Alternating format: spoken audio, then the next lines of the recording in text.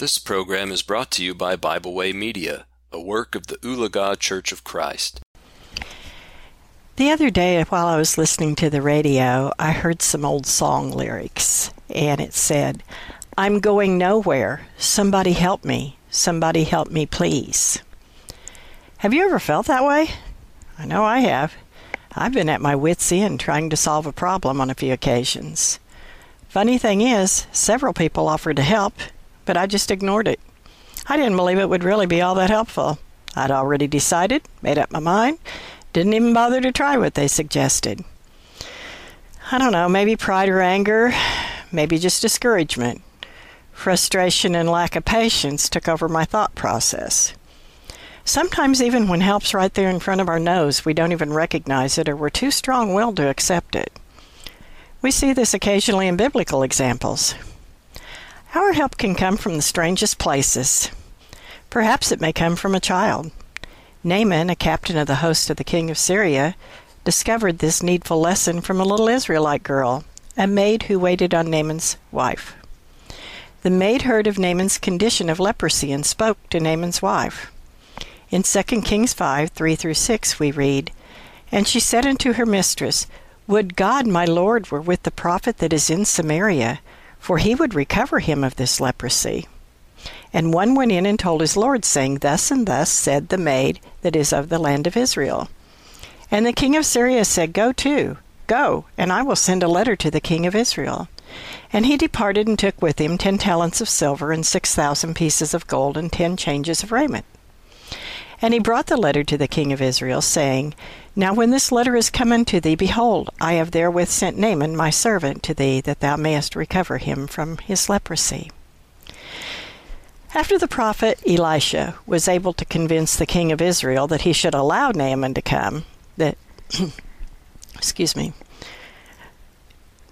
it would also allow Naaman to know that there was a prophet of God in the land of Israel, the king consented.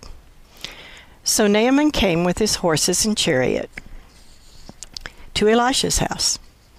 He actually stood at the door of Elisha's house, but Elisha sent a messenger to receive him. The messenger told him that the prophet said, Go and wash in the Jordan 7 times and he would be clean.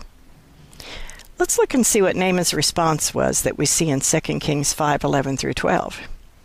But Naaman was wroth and went away and said, Behold, I thought, he will surely come out to me and stand and call on the name of the Lord of his God and strike his hand over the place and recover the leper. Are not Abana and Pharpar, rivers of Damascus, better than all the waters of Israel? May I not wash in them and be clean? So he turned and went away in a rage. He traveled all that way to be healed and then resisted the cure. But he was enraged. His anger could have been his demise. But his faithful servants told him. And his servants came near and spake unto him and said, My father, if the prophet had bid thee do some great thing, wouldest thou not have done it? How much rather then, when he saith to thee, Wash and be clean?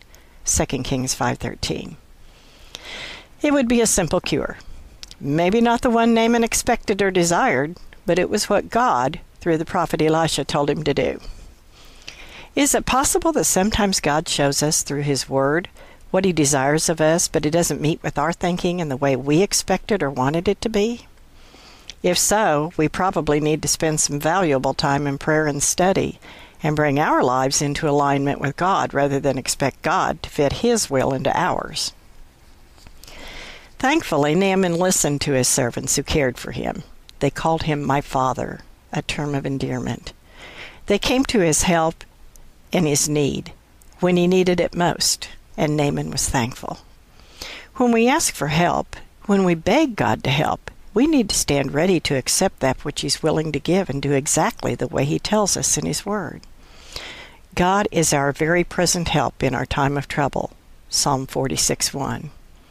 But our help will require effort on our part to help, Our help will require effort on our part to help ourselves as we follow his instructions.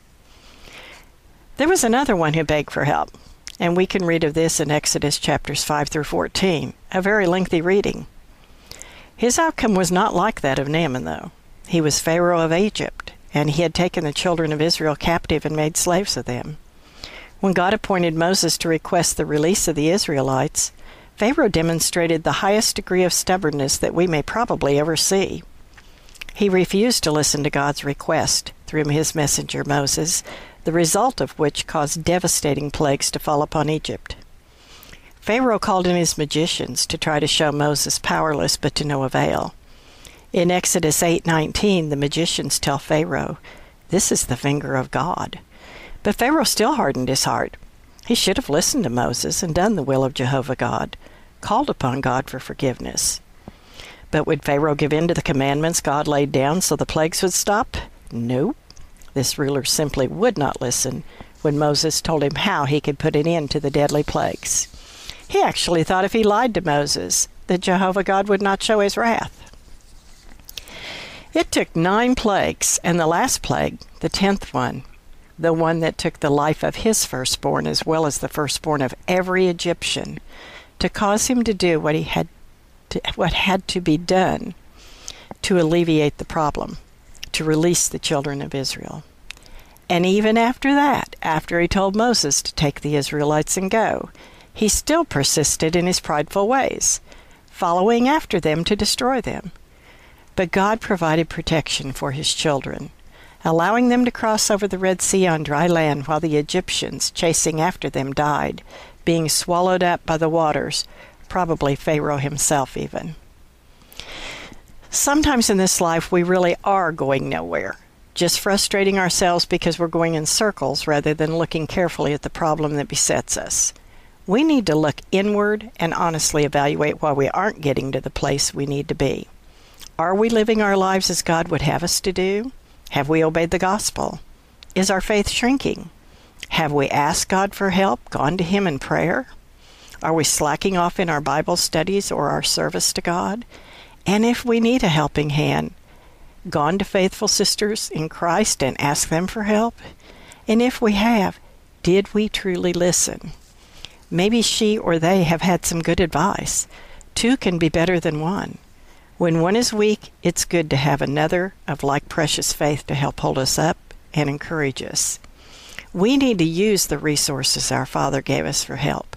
Pray diligently, study frequently, and let others help us when they need it. In doing so, we will be able to help them when they are having struggles. When we ask for help, both of us will study harder, share more knowledge, and grow stronger. Together, ladies, that's how we're going to get to heaven. Hand in hand, heart to heart. We can make our journey much easier and far more pleasant. I thank you for listening. We hope you enjoyed this program. We encourage you to subscribe to our podcast on Pandora, Spotify, or Podbean. Thanks for listening.